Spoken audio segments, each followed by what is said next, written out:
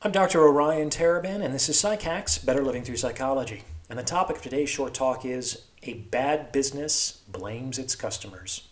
So this is true literally, and as we'll see, it's also true figuratively when applied in the context of romantic relationships. So, if a company has a bad quarter, if its profits are down, if its earnings are dismal, if its shares are tanking, the higher-ups are going to get together for a strategy meeting. Do you think they're going to collectively blame their idiot customers for their problems? Can you imagine? Well, the real problem is that too many people are just too stupid to see what a fantastic product we offer. They're even deluded enough to believe our competitors, who are clearly inferior to us in several important ways, offer a better solution to their needs. It's just an unfortunate reality that no one appreciates a good product these days. It's a bad business that blames its customers. Shaming or blaming people for choosing not to part with their hard-earned money to purchase your product or service is arrogant and misguided. Why? Because the fact of the matter is that most people are happy to part with their money, provided they believe it represents the best value for a solution to a personally relevant problem. And if they're not handing over their money with a smile on their face, it means that the company isn't doing that. And that means that there is either a problem with marketing, with the presentation of that solution, or with the solution itself, or both. A good company that isn't yet experiencing the success that it would prefer to enjoy fiddles with those knobs.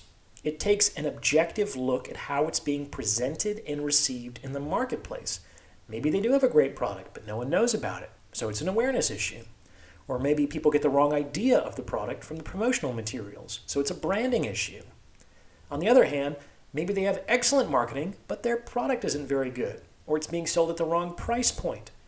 The idea is to locate the issue in oneself and not in external factors.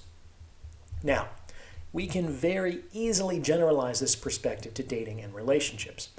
I've talked to a lot of folks who tell me that they can't find a good man because they're all narcissistic and avoidant and afraid of commitment, or that they can't find a good woman because they're all bitchy and feminist and incapable of pair bonding.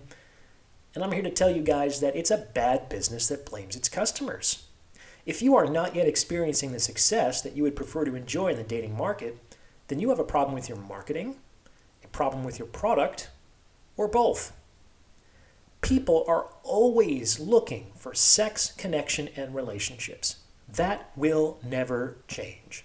The opportunity to obtain those things is all around you, especially if you live in a major metropolitan area. So if you're having trouble, you need to locate the issue in yourself and not in external factors. Maybe you're giving off the wrong vibe and you need to invest in your look or your appearance.